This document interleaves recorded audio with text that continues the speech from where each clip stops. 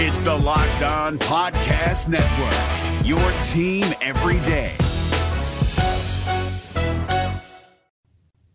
Brewers have already pulled to within one. It's a 5-4 Reds lead. Line drive, center field. Hamilton going back, leaps, can't get it, and it's going all the way to the wall. Shaw rounding second, rounding third. Here he comes, play at the plate. The throw not in time, and that is going to be a triple for Domingo Santana on the first pitch he sees, and it's now a 6-5 Brewer lead.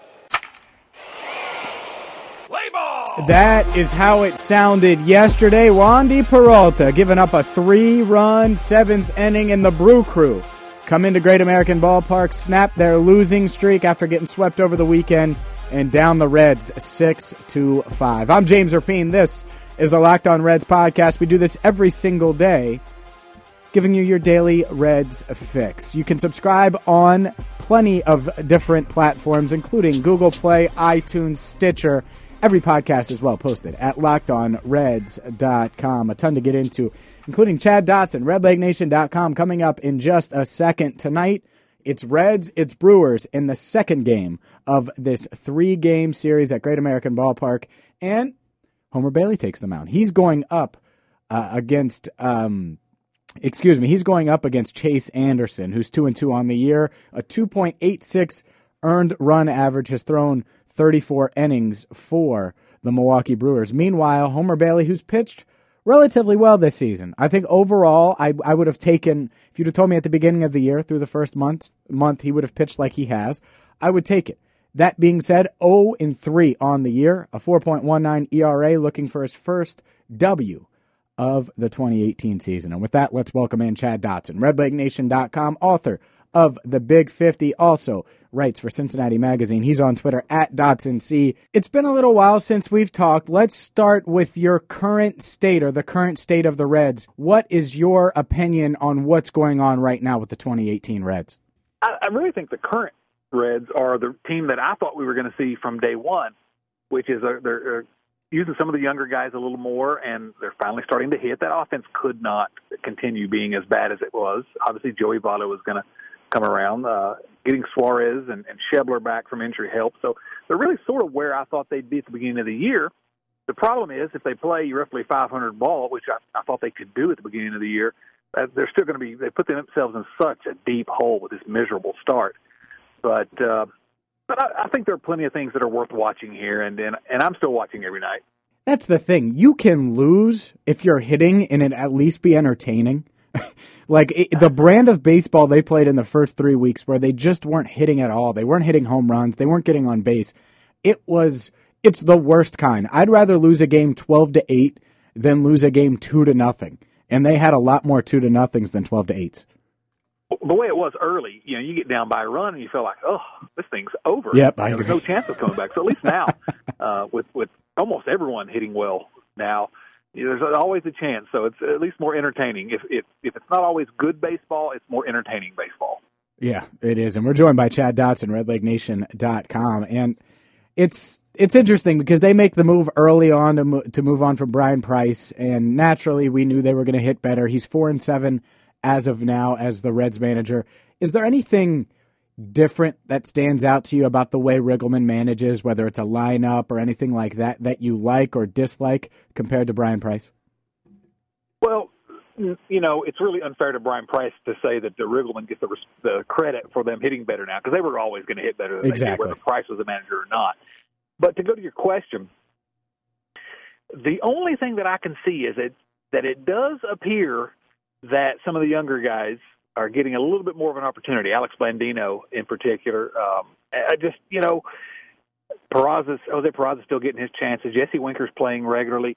And it makes me wonder if there was some kind of a disconnect between Brian Price and the front office, that the front office wanted some of these younger guys to get a little more opportunity. And, of course, Price just, he buried Blandino basically in favor of Cliff Pennington and Phil Gosman, which just made no sense for a rebuilding team. So the only thing I can see is that we're getting a little bit more of the younger guys, and to me, that's fantastic. That's what That's what I want to see out of a rebuild. I mean, the question I ask, is this a rebuild or isn't it? And if it is, let's see these younger guys. And there's one particular younger guy that I still want to see that they have stuck in AAA. But other than that, I don't think there's much of a difference between Riggleman and Price, except that he's using a slightly different group of players. He's not using the Penningtons and the Goslin. And let's talk about some of the younger guys, and a guy who his last two outings has been impressive. Last week, Tyler Mahle brings a no-hitter into the seventh inning. They end up picking up the win, even though Scooter Gennett almost gave it away. And then the other day as well, pitched 6 1/3, pitched very well, and they were able to pick up an 8-2 win and win their first series of the year. What have you seen from Tyler Mahle? I think Tyler Mahle must be the most underrated pitcher in baseball. I seen.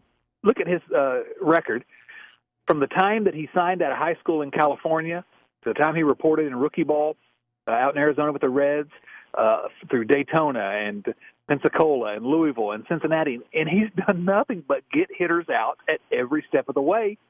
And yet he never even snuck onto any prospect list until this past year when I think Baseball America had him at number 90 in their top 100 before this season. But even then, all the sort of pundits and the prospect gurus and the scouts said, well, his ceiling is he's going to be a nice little mid-rotation starter. And maybe that's the case. Maybe his stuff isn't as good as Luis Castillo's, or maybe he doesn't have the stuff of a Robert Stevenson or even a Brandon Finnegan. I'll concede that. But how long do we ignore the fact that everywhere he goes, he gets people out, and he's the best pitcher on every staff he's on, and he's the youngest of any of these young starting pitchers that the Reds have. I think it's time to give him a little bit of respect.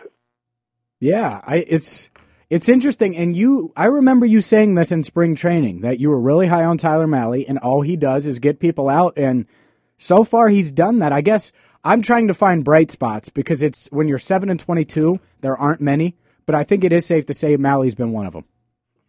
Oh, no question. One of the things I liked about Sal Romano last year in his rookie year at age 23 was it looked like every single time in the second half of the season he pitched, he was learning. He was getting better. He was improving. And that's what I see out of Mahle, too. I mean, his last two starts have not just been excellent. I mean, obviously he took a no-hitter into the seventh inning and won, and the other one he pitched into the seventh inning and only gave up one run.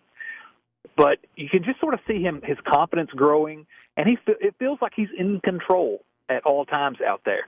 And again, this is a guy that can place the fastball wherever he wants it. He can get his fastball up to 96 or so, but he pitches kind of like Bronson Arroyo used to, a wide range of speeds. He changes speeds.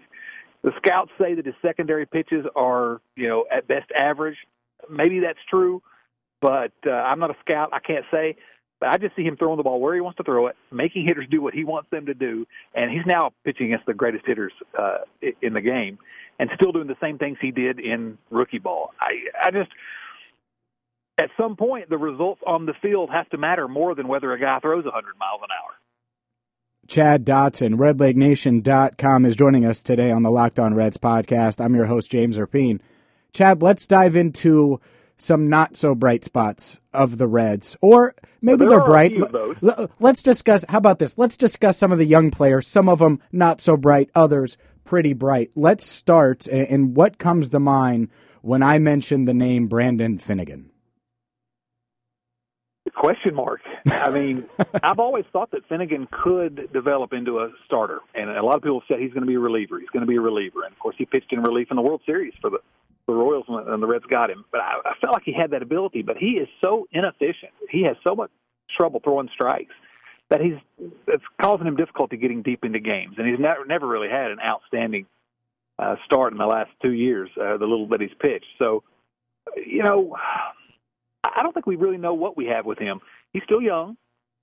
He still has all the talent in the world, but unless he can throw strikes more consistently, he's going to get left behind. And I really don't know why he's starting, why he's in the rotation now ahead of Amir Garrett. I can't figure that one out. Yeah, I can't either. And you just wonder how long that's going to happen, how long that's going to take. Because yesterday he was okay, I guess. I mean, the final numbers weren't bad. 3 runs over 5 innings, but I'm not confident. Like, I'm confident now with Tyler Mahle. I'm confident even tonight, Homer Bailey. I think he'll pitch relatively well. He's not going to be so bad that they're completely out of it. When Brandon Finnegan's on the mound, I'm worried that he's going to give up like 6 runs in the first inning, and they're going to be totally out of it by inning number 3. Yeah, it's sort of the same thing I said with Mahle a moment ago.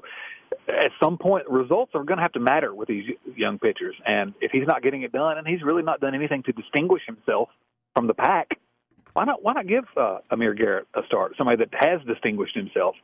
And so, I think Finnegan, no reason to give up on him yet. He has way too much talent. But at some point, the results are going to have to start matching up with what the scouting reports say, and I have not seen it yet. A guy that has showed a lot in 82 at-bats this year is Jesse Winker. He's hitting .305 right now, on-base percentage north of 400 right now at .414. What do you like? What do you dislike about the Reds' young prospect? Not a lot to dislike about him, certainly. He's not. He's probably at best average defensively, but at the plate, it's been a long time since we've seen a player come up from the minor leagues with a better idea of what the strike zone is and how to manage the strike zone. And really, Joey Votto's the last one. And I'm not comparing Jesse Winker to Joey Votto, but the guy acts like a veteran at the plate. He knows what's a strike and what's not a strike, and he doesn't mind taking a walk. He only swings at pitches he can drive. And just having him at the top of the order really changes this Reds offense, especially when the guys like Votto and Suarez and Schebler are hitting well behind him, because he'll score a lot of runs. He'll be on base a lot. I'm just thrilled to see Jesse Winker doing what everyone had sort of hoped he would do. And to me, Jesse Winker needs to be the starting right fielder the rest of the season. You can work everybody else however you want in the rotation, but Jesse Winker has to play, 6 out of 7 games for the rest of the season, because he's that good, and he's also going to be one of the cornerstones of the next good Reds team, whenever that is. So Yeah. no reason not to play him if we're talking about, again, is this a rebuild or isn't it? If it's a rebuild, you play Jesse Winker over Adam Duvall. Yes, absolutely, especially when I'm watching Winker hit leadoff and get on base at a really high clip, and I'm watching Adam Duvall. Did you see him yesterday swing at that one ball? And I get it, but did you see the ball that landed 3 feet ahead of the plate that he swung at yesterday? Yes. Come on, Adam. You see that too often with Duvall. Duvall has, he's good defensively and he hits with some power, but he's the same guy we had, 2 years ago when we first got him, and he's not going to change. Jesse Winker represents some growth. He can still grow from where he is. I'm as frustrated by Duvall as anyone. I'm with you. And final one here, and it's a guy that to me, I get it with you, and I'm with you on Winker, and it's just they all tie together in this outfield. To me, why not just platoon Hamilton, Duvall, and Schebler, 2 spots for 3 of those guys, and play Winker, because all 3 of those guys have significant flaws. None of them are probably the future. 2 out of the 3 definitely aren't. I don't think Hamilton's going to be here much longer. He might not even be here past the trade deadline. To me, it's a no-brainer looking at Schebler, looking at Hamilton, looking at Duvall, that you can free up 2 spots and bench one of them, especially if it's a guy like Hamilton who you could bring in to pitch run at any point. I think that's what the Reds have to do. It's a little more difficult when you consider the fact that really Billy Hamilton is an elite defensive center fielder, and Scott Schebler really can't play center field defensively very well.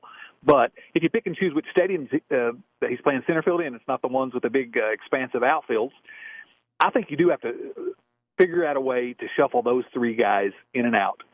Because you mentioned Billy Hamilton providing some value as a late-inning defensive replacement or as a pinch runner. Well, Schebler or Duvall on the bench, they provide some real value as a big power bat on the bench as well on the days they aren't playing. So I don't see any reason not to, if you're going to say it's a rotation, not to have Jesse Winker not be part of the rotation. Let's say he's one of the guys, 24 years old. He's one of the guys that we're counting on for the next, 5-7 years. He's got to play. And the rest of these guys, show me that you deserve to be on the field. But it shouldn't come at the expense of Winker's playing time. Chad Dotson, RedLegNation.com, is with us. And Chad, you mentioned earlier in the podcast about a young man in AAA that you'd like to see come up. When Scooter Gennett, news broke of Scooter Gennett's shoulder being sore, him kind of shutting it down for a couple of days for rest, I bet you got excited about the idea of them calling Nick Senzel up from Louisville. I would have if the Reds hadn't dashed my hopes when Eugenio Suarez got hurt, and they didn't bring up Nick Senzel at that time. I don't understand. I hear the Reds talking about urgency. Players need to play with more urgency, and then I see them not bringing up a guy. While the Atlanta Braves have 3 guys aged 21 or younger that they have going to be starting for them tonight. at a similar place in the rebuild. I don't understand why Nick Senzel isn't up here unless it is just that they're trying to wait past what they call the Super 2 deadline so they can save a few bucks on the back end of his contract. And if that's what it is, if it's something so cynical as trying to save a few bucks, I've got a real problem with because Nick Senzel is absolutely one of the 25 best players in the organization. He's ready for the big leagues. I don't see any reason not to bring him up, especially when you got a guy banged up and you got an opportunity to shift him right in the starting lineup and give him some at-bats. But I've long since discovered that I don't have any idea what this front office is thinking because they're doing things that are just illogical to me. Where would you play him if you did bring him up? Oh, I'd have him start at second base, even if Scooter Gennett's healthy. That's fair. Scooter Gennett is not going, and I like Scooter Gennett. Really good chapter about him in our book. Chapter 39 is about Scooter Gennett and the Big 50. I love the guy, but he's not going to be the second baseman on the next Scooter Reds team. He can barely play second base defensively now. He can hit a little bit, certainly. Nick Senzel is going to be that guy. I'd have him, if the Reds don't think he can handle shortstop defensively, and I don't get the sense that they believe he can, I'd have him playing second base every single day for the rest of the season. He's Chad Dotson, RedLegNation.com, also author of The Big 50, contributor for Cincinnati Magazine. I know you probably have a bunch of stuff coming out. Let all of our listeners know what you got coming out over the next couple days. Oh, I do have a piece on Tyler Mahle we talked about earlier. It's going to be in Cincinnati Magazine today. Oh, nice. Talking about the Reds every day at RedLegNation.com. And, of course, as you mentioned, the book, The Big 50, The Men and Moments That Made the Cincinnati Reds, at Amazon, Barnes & Noble. It's in bookstores. It's in the Cincinnati Public Library. Go out and get it and read about some times when being a Reds fan was a lot more fun. Yes, no doubt about it. And it's I bought the book on Amazon. It's flying off the shelves, man. I went once on Amazon and it sold out, and then the next day it was back. But it might be selling faster than Billy Hamilton runs. Well, let's not get crazy here, Jim. But we're pleased with the response. The Reds fan base is win or lose, they're passionate, and we're really pleased. Chad, I appreciate the time as always. I'll talk to you soon. Can't wait. That's Chad Dotson, RedLegNation.com. Really good stuff from him. Really, I'm dead serious about his book, by the way. The Big 50. If you're tired of seeing this rebuild, dealing with that, read about some Reds history. You can get it on Amazon. That's how I got it. I'm a big Amazon guy. I heard the Amazon Prime membership's going up like $15 or $20 a year, and I was like, yeah, I use it all the time, so it's still worth it. They got me hooked. It's one of those things. They got me hooked. And you can get the Big 50 if you got a Prime membership delivered right to your door. Really, really simple to do that. Well, the Reds gave up that game yesterday. Maybe they can get one today. I would love. Wouldn't it be fun to win back-to-back games against the Brewers? Not saying it's likely. Get one tonight. You get one tomorrow. Back-to-back series wins? I'll take it. I think that's a little far-fetched at this point. I'm James Rapine. Thank you so much for listening to the Locked On Reds podcast. Make sure you check out LockedOnReds.com. There's a lot there for you, including every single podcast, including articles on Hunter Green, some thoughts on the Reds, and just so much more. But every single podcast is there. That's the place to be if you're looking for the podcast. You can also subscribe on Google Play, iTunes, Stitcher, and follow us on Twitter at Locked On Reds, at James Rapine. I'll be back at it tomorrow morning. Until then, thank you so much for listening to the Locked On Reds podcast.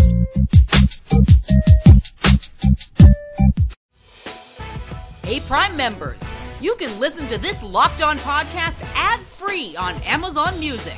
Download the Amazon Music app today.